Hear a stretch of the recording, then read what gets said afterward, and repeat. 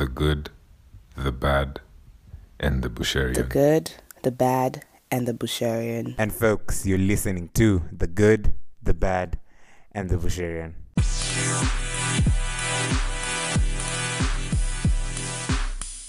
It's your boy Billy back at it with another episode. Hope you guys are keeping well, keeping safe amidst the pandemic, and things are going well on your side as they are on mine. And my guest today in studio is Mugambi Nandi, a corporate lawyer and a solicitor of the senior courts of England and Wales. And today we'll be talking about his life, his journey, where his hard work and his efforts have taken him, where mentorship comes in and all of that. So we'll start with you telling us the story about the boy from Chuka. Then we progress into law. So then? Yeah, so tell us about the boy from Chuka. Tell us about who he is, who he was. Is he still the same boy that he was? No, he's changed a lot. Uh-huh. Tell us about that. So yeah, no, I wasn't born in Chuka, though my folks are from Chuka. Correct that. I was born in Chuka. My folks are from Chuka, but I initially didn't grow up in Chuka because my dad was a policeman. Mm-hmm. So he was all over mainly Western Kenya, Kericho, Kitale, Sondu, I think. But I then went back to Chuka when I went to primary school. Mm-hmm. And I was the butt of many boys' jokes because I couldn't speak the local lingua. Uh-huh. I've been all over, so speaking Swahili. But also some interesting things, such as the first day I went to school and I was asked my name and I said Mugambi, and I was asked your second name, Mugambi who, and I think I said Mami or something, because I didn't know my folks' name. Or the question was framed in a way that the answer seemed to be Mami, like Mami would be correct. So anyway, that was quite embarrassing. Uh-huh. And when I went home, I asked my mom what my second name was, or whatever it was. But anyway, it was very funny. So question. Yeah, go ahead. So when you're going to school, yeah, you only knew your first name. Yes, I just knew I was Mugambi, and then my folks were Mommy and Daddy. So as you can see, I'm not very clever, and that hasn't changed. So I think anyone who says that is always clever, but okay. We'll talk about that later. Yeah, so I went through primary school at the place where Chuka University is at the moment. So the school I went to, the primary school I went to, is no longer there. And then, but we lived maybe a kilometer or less from the school. So I used to walk to school. I think I had only one pair of shoes, which I wore to school sometimes, and other times I didn't wear the shoes. But people didn't wear shoes to school, so it wasn't a big deal. Really? Yeah. Please. It was, we're talking about early 80s. And in a rural place. In fact, the current tarmac road from Embu to Meru wasn't there. So it was all matope everywhere. But anyway, nothing. It just it was normal, so it really wasn't anything. You wouldn't even notice that people weren't wearing shoes. But remember, again, this was in the village, so I'm not too sure it was like that everywhere. And of course, if I'd wanted to wear shoes every day to school, I would have worn them. I was just saying that it was not unusual and walk barefoot because everybody else was barefoot. Are you part of the privilege to wear shoes? In a way, I think so. Yeah, because my friends who are the kids of the headmaster also wore shoes, but they also didn't wear shoes sometimes. Mm-hmm. So I think when I think about it now, it's also quite weird for me. But yes, that's what it was. I, I didn't think about it then, but when I think about it now, especially when I remembered it and I was just about to tell you, I was quite tickled by it. But it wasn't an unusual thing. Obviously now when I go to shags, I see everybody is in shoes. So I guess now if you walk barefoot, people would notice. Mm-hmm. So please fast forward to us the story of the boy, his high school life, and into university. So then it was just a normal sort of village life. But there were some things that were different about me. I don't know whether it's because I didn't grown up there in my formative years, but I remember things like uh, when boys would be playing with those balls they used to make with polythene papers. I wouldn't take part in that. Just lie under a tree and watch or read or chat with my friends and things like that. So there were some things like that, and then I was interested in drama and music, singing. Yeah, and of course, my folks being the Presbyterians I went to church every Sunday. Yeah, I guess it was just an ordinary life. Um, and of course, now when I look back, I think some of the things that make me who I am today are a result of those experiences. Mm-hmm. Because when I was old enough to decide what I wanted to become, the first thing I wanted to become was a journalist. And that's because Mutegi Njau, who was then either at the Weekly Review or the Nation, was our immediate neighbor. So Mm-hmm. it used to inspire me to see someone I called my uncle. That's what I did since he was friends with my folks. Someone I could speak to in mother tongue being in the papers. I used to think that this must be something I should aspire to. And probably that's why I paid attention to English as a language and literature quite a bit. And I'm talking about reading the Weekly Review and the Sunday Nation. I remember my dad used to buy me the Sunday Nation when I was in class 4, 5.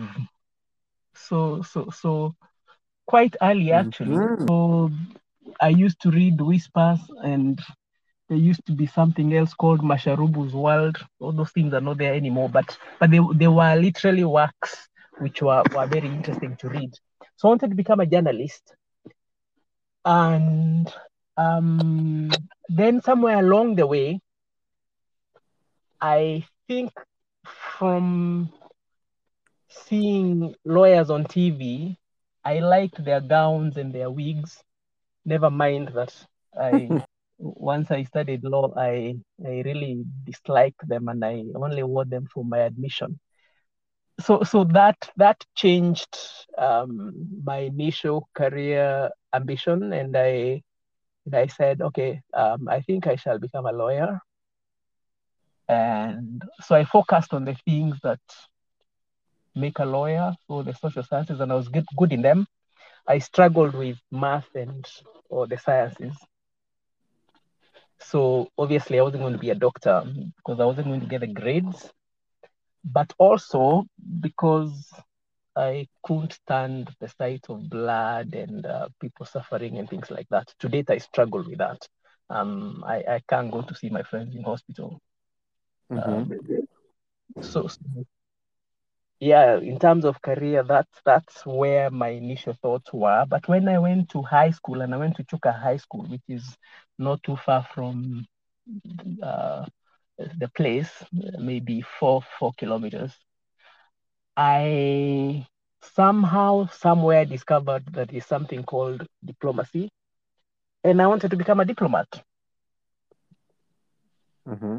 So in my exercise books, I used to write journalist, lawyer, diplomat. Mm-hmm. And I look at that every so often. And the reason I'm saying that is because I think that inspired me to work towards becoming that. And I was very resolute about achieving one of them. In a sense, I guess I achieved the three of them, and I'll explain later. But going back to how I went to Chuka High School, I had the grades for going to a national school, and I specifically wanted to go to Mangu. Mm-hmm. But the year I was joining high school, Moi decided there was something called District Focus for Rural Development, which meant that I think it was either 15 or 85%, I can't remember which one, had everything happening within a district, 15% of it had to be local. I think it was 15, not 85. Anyway, I forget which number it was, but that put me in the 15% that wasn't going to go to a national school, but was going to stay within the district. And that's how I called Chuka Boys School, which I had not selected as one of my options. And I told my folks I am not going. Mm-hmm. And they sweet talked me into going. At that time, my uncle was doing his A levels there, and they said, small and people are beaten when they go to high school, so you better go to a school where your uncle is because he protect you. And yeah, being the coward I was, I agreed to go to Chuka Boys. I was actually ready to repeat since my folks were not like in a position to do anything about changing the school I was going to go to. So yeah, there I was in Chuka Boys. Initially upset and unhappy and yeah, but I soon got used to it, and I applied myself to it. So yeah, I went through high school, and by then I didn't know how one becomes a diplomat, but I knew how one becomes a lawyer. I also knew how one becomes a journalist, but my mind at that time was focused on being a lawyer. So when it came to filling in the forms for JAB, Joint Admissions Board, as it was called then, I think my choice was law, and I was not prepared to do anything else. And yeah, so I passed the exams and I got invited to study law. And yeah, and that was when I first came to Nairobi. I had passed through there actually not passed. I'd come for the agricultural shows a couple of times, and on some of the trips we would make to Nakuru, Nyeri, no, actually Nakuru, and where else? Wherever I had relatives, we would pass through Nairobi. So I had seen Nairobi, I'd been to the agricultural shows, but I had not lived there until I came to the university. So 2 questions. First is, tell us how you finally achieved to at least become a lawyer, a journalist, and a diplomat in your own rights, as well as, they talk about being a jack of all trades. I remember in my previous episode, the guest said that You know, the common saying is a jack of all trades but a master of none. But the guest said that a jack of all trades and a master of none is probably only for the lazy folk. So clearly, you were a jack of all trades. So tell us how you were able to achieve all that and still excel in all of them in your own right again. So tell us a bit about that. No, I wouldn't say that I ever became a jack of all trades. And I said I achieved them in a way because not quite in the sense in which I had initially thought about them. The journalist bit is that I used to write stories, actually like news stories for the East African when it was first launched. So I would go and interview people and I would file a report like a freelance journalist. And then much later, I had a column in the Standard on Sunday, which ran for quite some months, but I stopped because they were butchering my articles. So that's a sense in which I say that I achieved the dream to appear in the papers. So I really didn't become a journalist, but I appeared in the papers. I wrote articles and I wrote news reports a couple of times. So yeah, in that sense. And then the diplomat part, not really again in the sense in which I had thought I would be an ambassador or something like that, or a foreign office worker. But I did get a job with the East African Development Bank in Kampala. And because the bank is owned by the East African governments, when you're working in one of the countries, if you're not working in your home country, you have diplomatic status.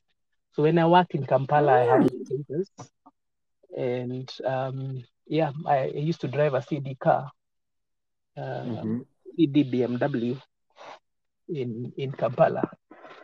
So yeah, in that sense, but again, not really a diplomat in the sense in which I had envisaged it when I was growing up. So the lawyer bit, yeah, when I was at the university, I played around a lot. I used to read like 2 weeks before the exams, which was terrible. But I passed well. I passed well. I didn't get a first class, but I didn't embarrass anyone. There's an uncle of mine who many years previously, okay, maybe not too many, but when I joined university, who told me that I hope I'm not going to be seeing you crossing the streets carrying those pink files I see lawyers carrying. So I developed an attitude towards litigation because of that. And I said I wasn't going to go to court and be crisscrossing streets carrying files. So even when I went for pupillage, I focused on other things and not litigation. So even though I've been an advocate for more than 20 years, I've actually never been to court. Really? Wow. Yeah, and of course, once I was in law school and we did attachment, I didn't like it. I didn't like how courts are late, how the premises are dirty, how I just didn't like the experience. I didn't think I would fit in there. So yeah, I focused on other things. So my first job after university was in an insurance company. That's what was available to me. And in a sense, I guess at that time, finding a job wasn't as difficult as it is now. But I didn't like the job in the insurance company, and I tried to look in banks and international organizations, in NGOs, and I wasn't getting. But I decided while I'm here, I am going to do an MBA. So at that time, anybody who studied law did a master's in law, LLM, naturally by default. They didn't even have to think about it. But I didn't want to do that. I wanted to do something that had to do with business because I was wanting to become a commercial lawyer. So I thought I should understand the business, the language business people speak.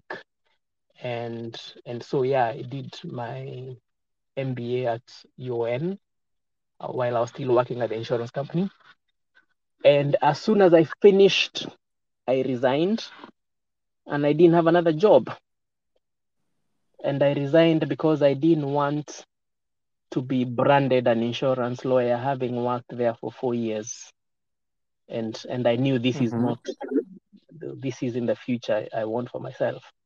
So I left and tarmacked for about 3 months, and then I got a job at Hamilton, Harrison and Matthews, and that is where I learned commercial law and Peter Wayaki and Mike Somen and Richard Omwela, yeah, and people like that. So I was in HHM for 2 years, 2 years plus some months, I think it was. At that time, Uchumi was one of the clients I was handling when I was in the firm. And one day, somebody from there called me and asked me if I would be interested in joining them as in-house counsel. And of course, I jumped at the opportunity. And that time it was a blue chip, but there were cracks. Only I didn't know there was a problem until I arrived and I met somebody who was working there, who was in management and who became my very good friend. And he asked me, Mugambi, are you sure you know what you're doing? Or how would you come to this place? And I just thought he was being cynical, but it soon became clear to me what he was talking about. But it was an interesting job because I interacted with the fairly senior people, and I think I built relationships that have lived through since then, and some of the people I met when working there became my clients later when I started my law firm. But Uchumi was interesting in terms of the diversity of work, but also I was quite young and I was made the company secretary after about 1.5 years. At that time, I was barely 30. And it was in the papers and all. And of course, being a listed company, the announcements and all. So at that time, I think I was the youngest company secretary in a public listed company. But the problems that began becoming public, salaries would be late and there would be negative press and things weren't quite as rosy as I'd hoped they would be. So I started job hunting, and that's how I got the job in Kampala with the East African Development Bank.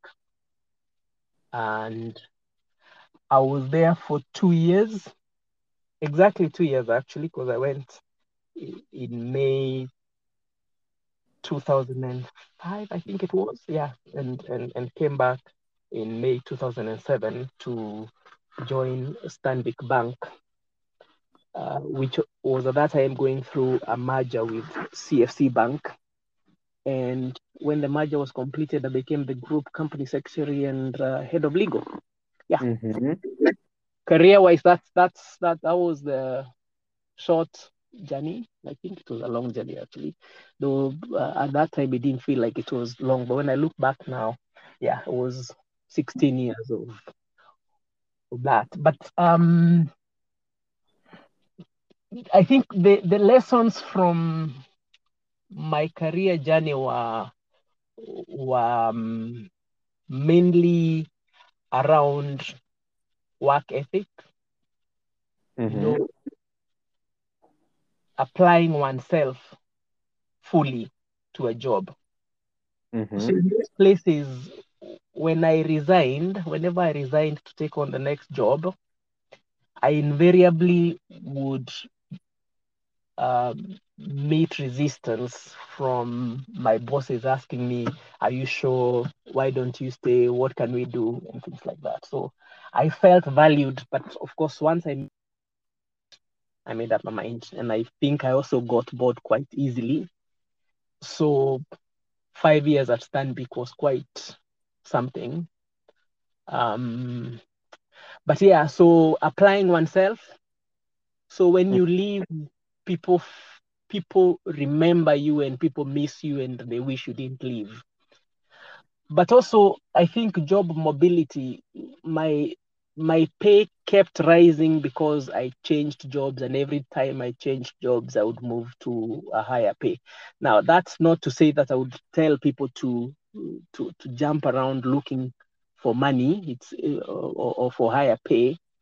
It's got to be strategic. You need to know why you're doing it, where you're going, and what next. And yeah, because if you're going to jump around jobs because of money, there will be no end to it, and you'll also find an employer who you seriously want, but who looks at your record and thinks, okay, this one will disappear with the next best offer.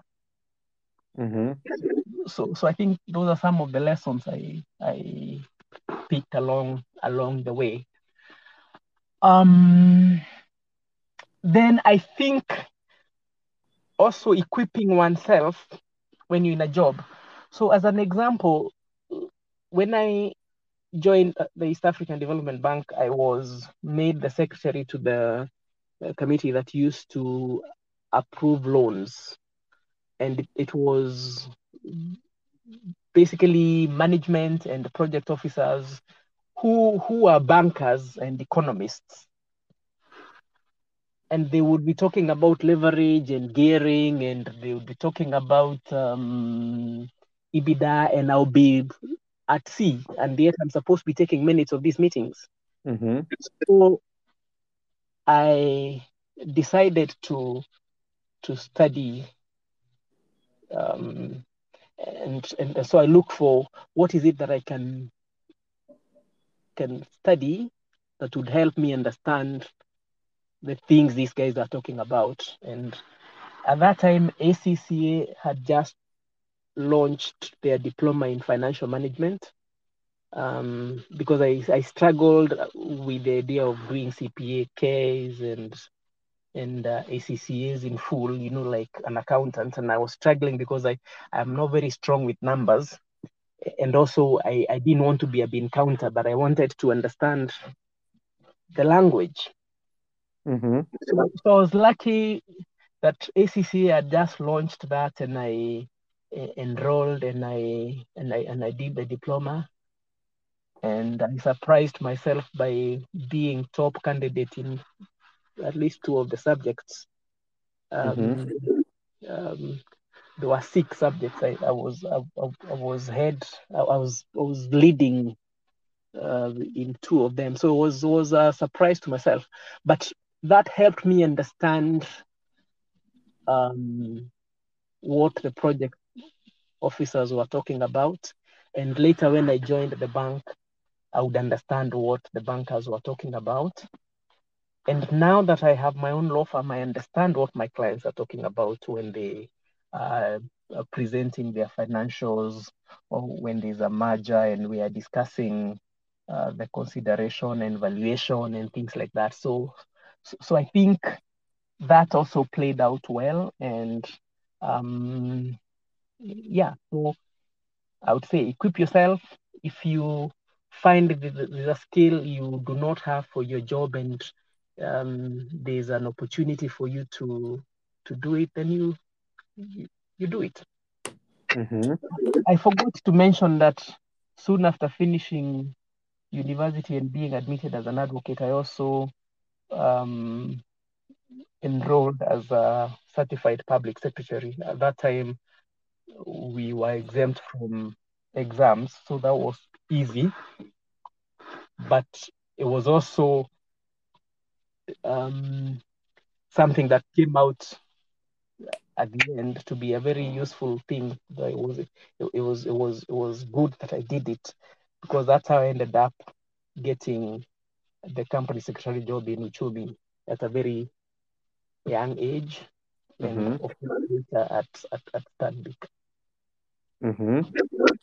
Yeah. So now you talked about jack of all trades. No, I don't think being a jack of all trades is necessarily a good thing. You should know a bit about most things, or about as many things as you possibly can, but you should specialize and people should know you for something. So you should have a personal brand, and the personal brand should be what you're known for. So in the field of law, if someone is thinking about a litigation lawyer, they're not likely to think about me, but they will quickly think about my professor Ahmed Nasil. They'll think about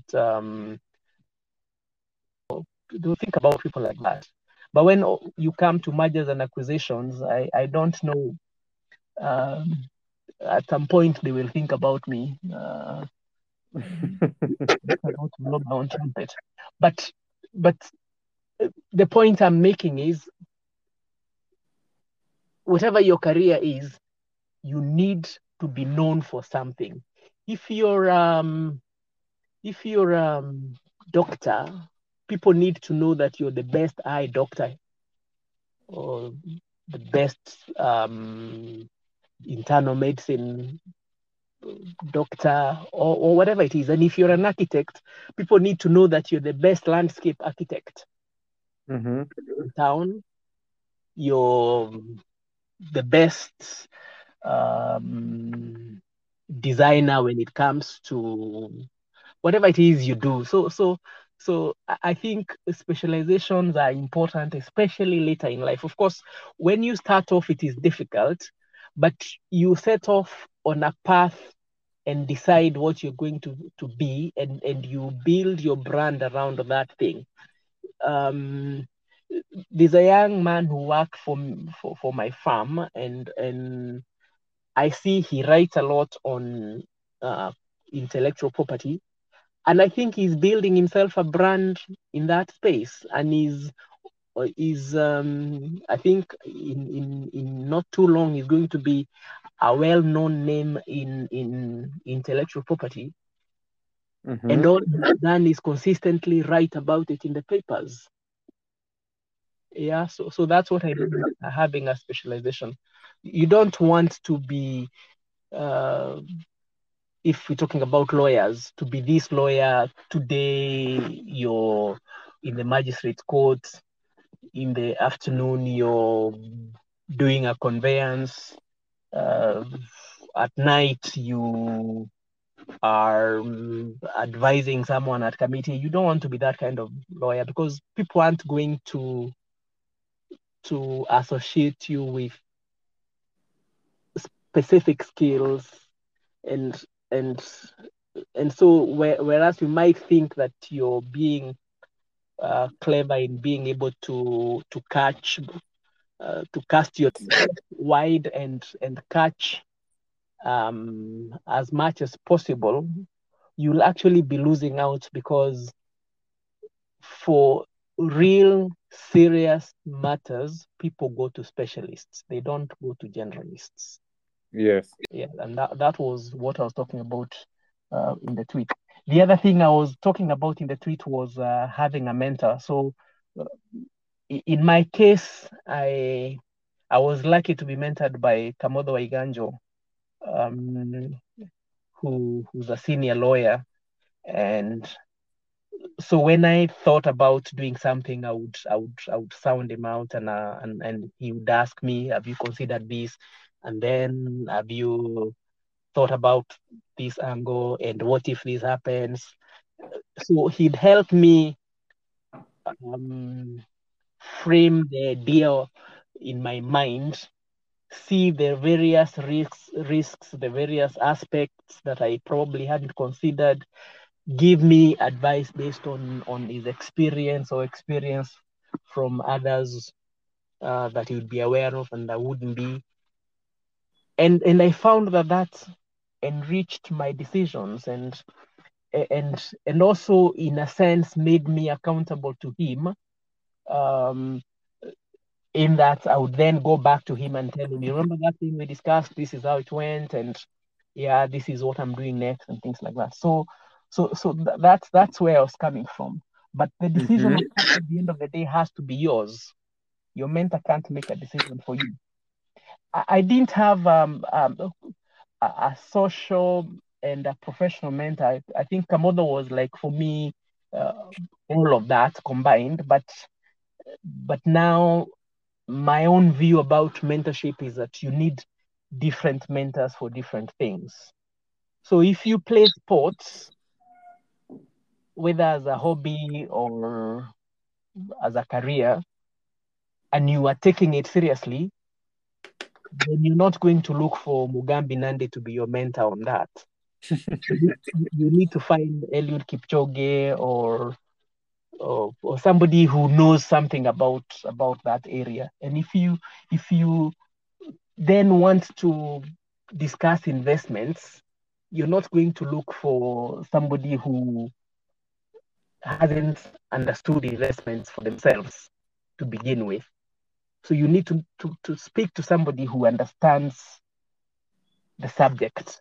So of course, I'm not saying that you're going to have 10 mentors, but you need to have a mentor who understands the areas that you're interested in. The serious point I wanted to make is when you are looking for a mentor, look for somebody that you look up to in the area that you need to be mentored in. If you want to be the next MP for wherever you come from, place yourself under the shadows of somebody who understands politics. Let them be the mentor. If you want to be a farmer, don't get a loan or pick your savings and go and buy a plot in Kajiado. Oh, no, it's not Kajiado. Kajiado, where do people go? Is it Isinya? Where do people go and grow tomatoes and things? I see a lot of people saying going that way, Mombasa Road. I don't know where they end up, but so don't go and buy pipes and irrigation things and seedlings and things and start growing stuff before you know how it is done. Get somebody who has done it, and even though it's a short mentorship, let somebody who has experience walk through you something that you want to do. If it is big and it is risky, if it's just spending 10 shillings on buying something, that's okay. You don't need a mentor for that.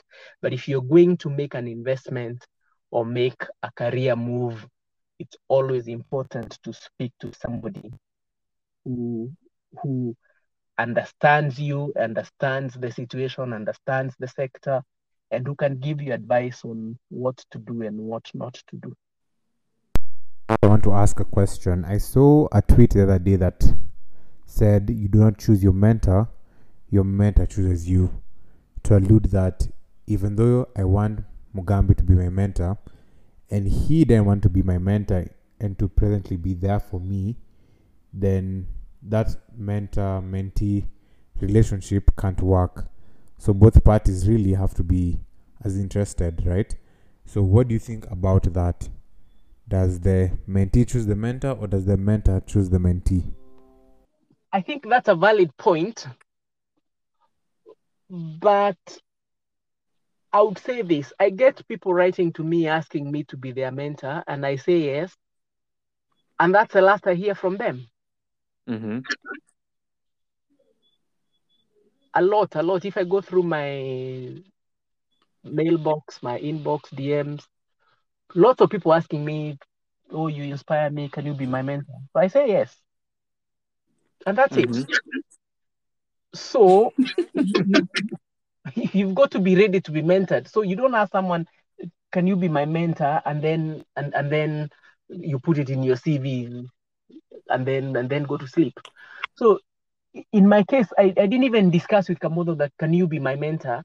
We met a couple of times, and I guess we liked each other because the mentor-mentee relationship just evolved and acknowledged, although at some point it did get acknowledged. But I once called a businessman, a wealthy guy in Nairobi, and asked him if he could be my mentor. And he asked what areas I needed to be mentored on. And I said, entrepreneurial skills and how to run a business and etc, etc. And so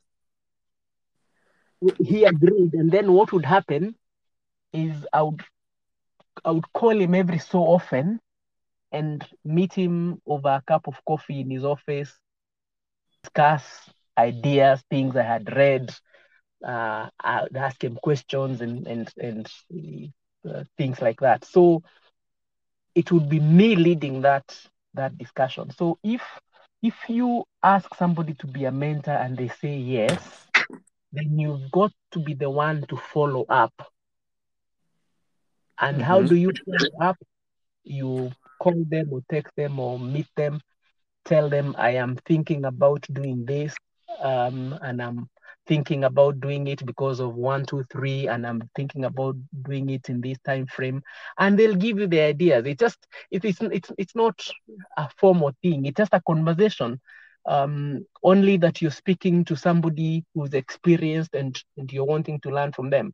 Now, in most cases, people are very, very happy and willing to discuss their experiences. So I don't see a mentor refusing to mentor someone. Of course, if you're obtuse, if you're stupid, if you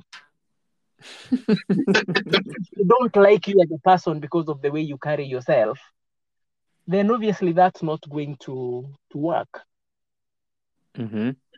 So like in my case, if somebody asks me, can you be my mentor? And I say yes, and then we arrange physical meetings and he keeps getting late, I'm not going to mentor that person. So for me, keeping time is the first sign of respect, organization, focus, right attitude. So if you can't keep time, then of course I have no business wasting my time with you. You've got to be ready to be mentored. You've got to think for yourself, and you've got to go to your mentor, look for him or her actively, and raise issues to be discussed. So a mentor is not somebody who, hey, Niaje, let's go and have a drink where the mentor is buying. That's not what it is. Yes. Also, when you meet with a mentor, in most cases, there will be people who have more money than you, so they will pay for that.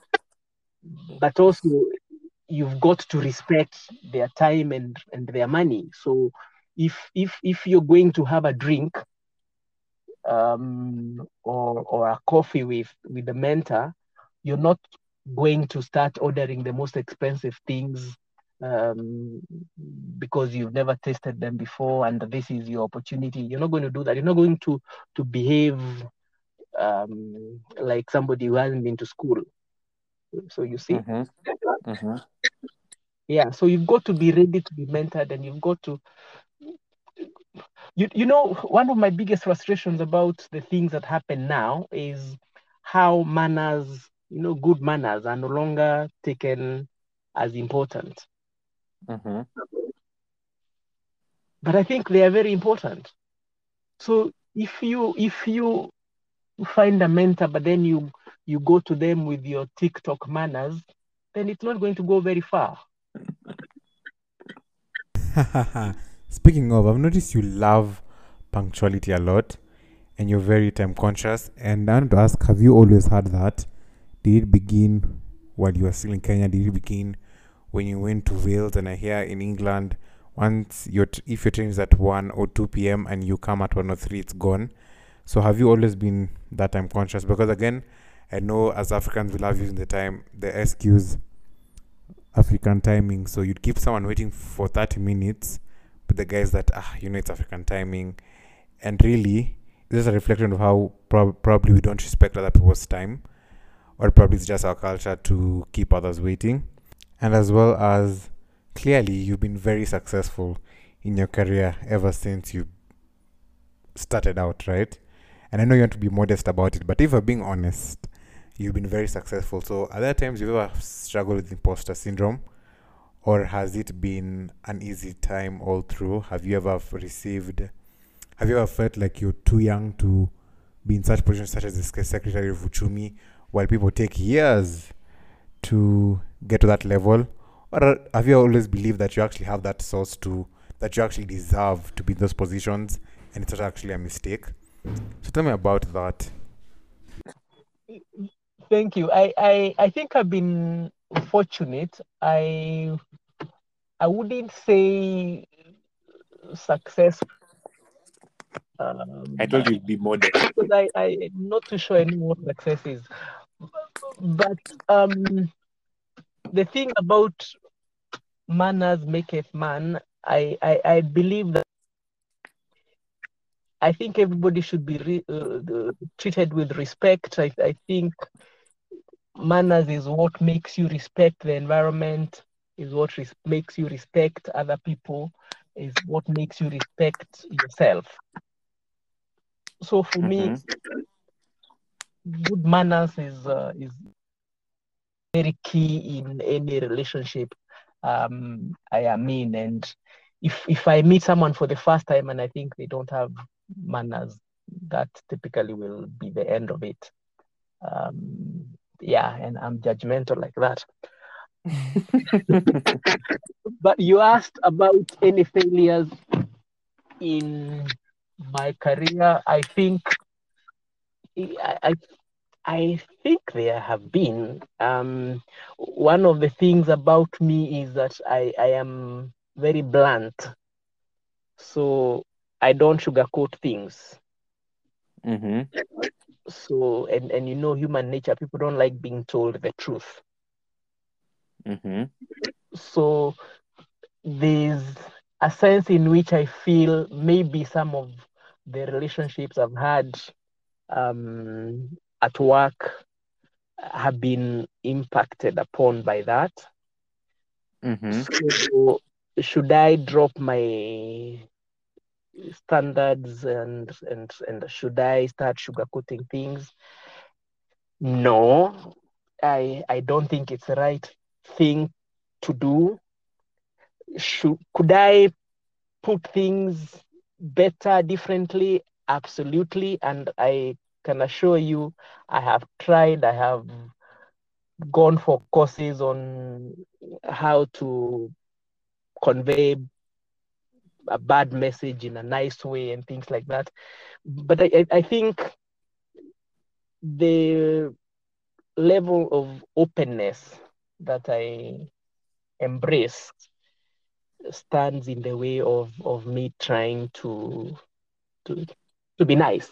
I think I don't know. I had a boss who once told me about somebody else and said, "Oh, that person has a personality defect," and we had a good laugh.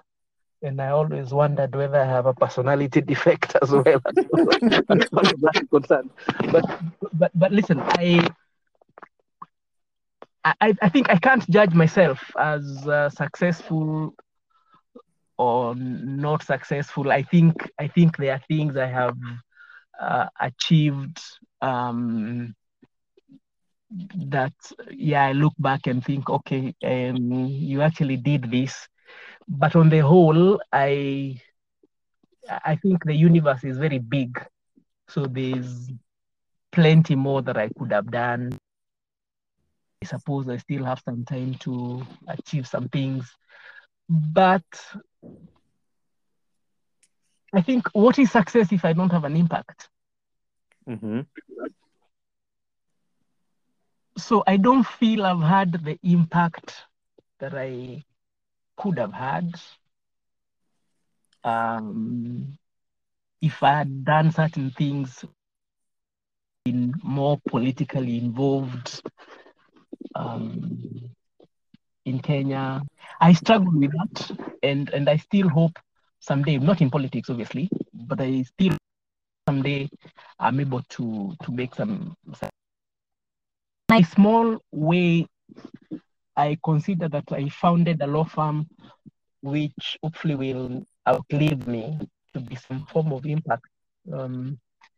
Though socialists won't like it, they'll think it is capitalism speaking. But they have created employment and there'll be an institution that outlives me. So I think for me is success rather than looking at my bank balance and saying, oh, I have this money, and or looking at a property and saying, oh, that's my property. I think for me success is more about impact than my own gratification. Mm-hmm. I think I suffer from it. I underrate myself, I think, You do. until people tell me that what you did was great. But even then, I don't see it. But I think it's something to do with my personality because, like, the letter admitting me to study law. Probably at that time, at the age of 18, going on to 19, that would have been my biggest piece of news. So when everybody else around me was jumping up and down and all excited, for me, I didn't see the big deal. I wanted to study law. I didn't see what the big deal was. So in that sense, I think it could be my personality, but it's not to say that I don't have confidence in myself. I do have confidence in myself, but I don't know. I don't know how to say this, but I find I don't, look in the mirror and say, wow, you've achieved much or you can do much and things like that. I just do what needs to be done and I move on. Mm-hmm. Because personally, I also struggle with that. Think I have a lot of imposter syndrome, but doing and looking back at the things I've done, I think I'm trying to start appreciating myself and the things I've done. And I think the imposter syndrome is going away a little bit. But as well, even as we wind up, one last question I want to ask you is, you talked about only the monkeys at the bottom think there are too many monkeys in the forest. And I'd like you to elucidate on that and speak more about that, to explain to us what that really means. So yeah, that was told to us by the then principal of the Kenya School of Law, Mr. Njagi. And the reason he said that was because in the previous 2 or 3 years, there had been double intakes at the university. I think some years had been skipped, or for whatever reason, the numbers were like doubled. So in my own class, we were 100 and I think 60 or 61. But previously, the university would admit only about 80 students to study law. So I think in some quarters, people felt there were too many lawyers in town. I don't know what you would say now that we are 20,000. At that time, I think we were less than 5,000. Yeah. Yes, actually, yeah, no, not less than 5,000 because my own number is 3,000 to something. So we were that few, and I'm talking about mid 90s. Mm-hmm. So he said that people keep saying that there are too many lawyers, but the only monkeys that complain that there are too many monkeys in the forest are the ones that are at the bottom. Mm-hmm.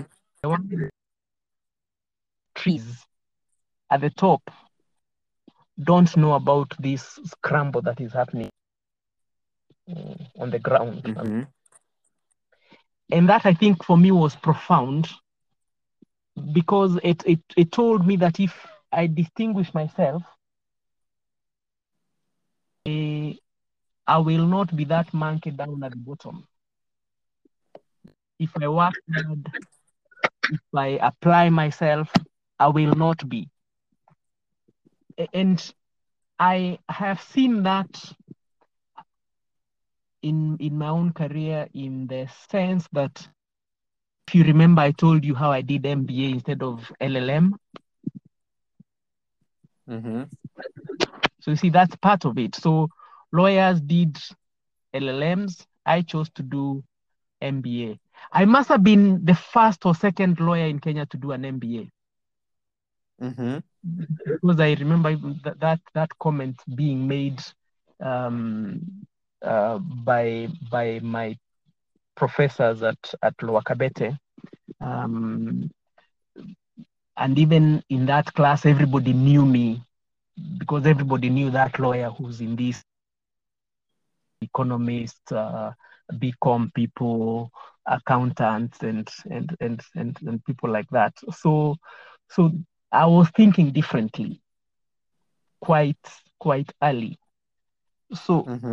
you can say, you can say in that sense, then I did try to distinguish myself and be not that monkey at the bottom of the forest, on the ground. And even studying, doing the diploma in financial management, again, I was upscaling myself. Even the places where I looked for jobs, I didn't end up in some of them. But I didn't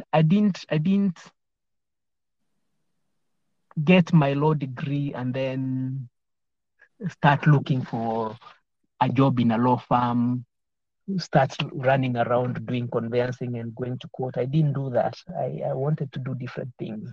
And those different things at that point were, I guess, not really like thought out clearly and neatly, but they were different. So of course, looking back, you realize, okay, that actually is what made a difference. But when I was doing it, I probably wasn't thinking about it. So now I can talk about it. But when I was doing it, I wasn't thinking that this is what I'm doing, but I was actually setting myself apart. When I went to the ICPSK and got myself enrolled barely, actually less than a year, I think it was 6 months after getting admitted as an advocate, many of my classmates didn't do that. They could have done it, but they didn't do it. So you can see small things which were even available to other people, but I took advantage of them, and that made a difference. Yeah. Because sometimes it might sound like one is bragging, but I think point for people like you and others who are trying to chart your ways is that you need to distinguish yourself from everybody else. Don't do what I see happening in Kenya. You open a furniture shop on Ngong Road by the street, and the following morning there are 20 years. Everybody looks at you and thinks, oh, the money is in furniture. Yeah, do something different. Even if you're in the same sector with everybody else, try and find something that distinguishes you. And if you can't find something that distinguishes you, then be the best amongst your group. Yes.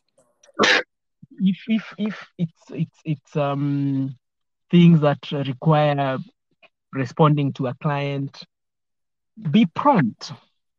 Don't keep clients waiting like everybody else does. Make yourself stand out. And I usually tell those who care to listen that the difference between an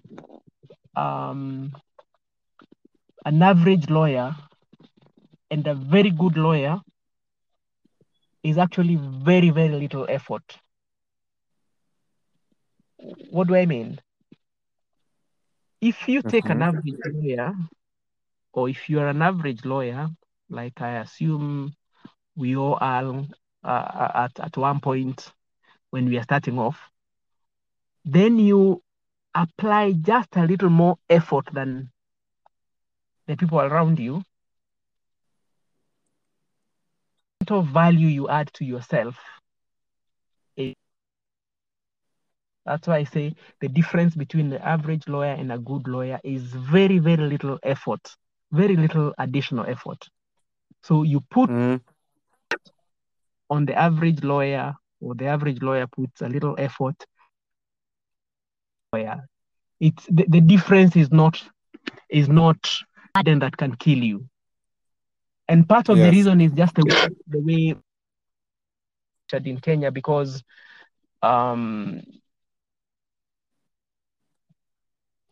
sorry to say this, mediocrity, low standards,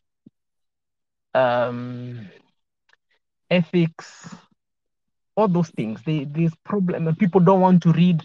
So people advise based on what they read 20 years ago, as updated by what they had in the bar last night. That, and you just need to spend an hour reading, and you'll be different. Yeah. So that's what I mean when I say that. Yeah, you just need to put just a little extra effort, and the incremental value, the difference between you and the next person, big. And I believe that. Of course, now if you want to be excellent, then of course the more effort you put, the more you distinguish yourself and the more you excel. That was the last question.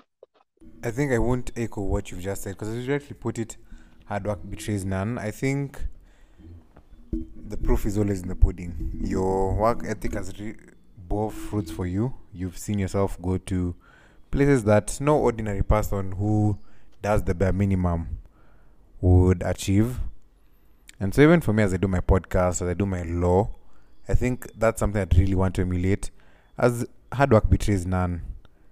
At the end of the day, as long as you put in the effort and the work, then there has to be a difference. It has to count for something. So to the listeners, please follow us at The Good, The Bad, and The Busharian on Instagram. Tweet at us at The Busharian Pod on Instagram, on Twitter. Tell us what your thoughts on everything we've talked about in this episode. Have a lovely week ahead. As you guys know, we're still having our fundraiser for the podcast to at least take one child to school. So keep sending in your money. Have a lovely week ahead, and cheers.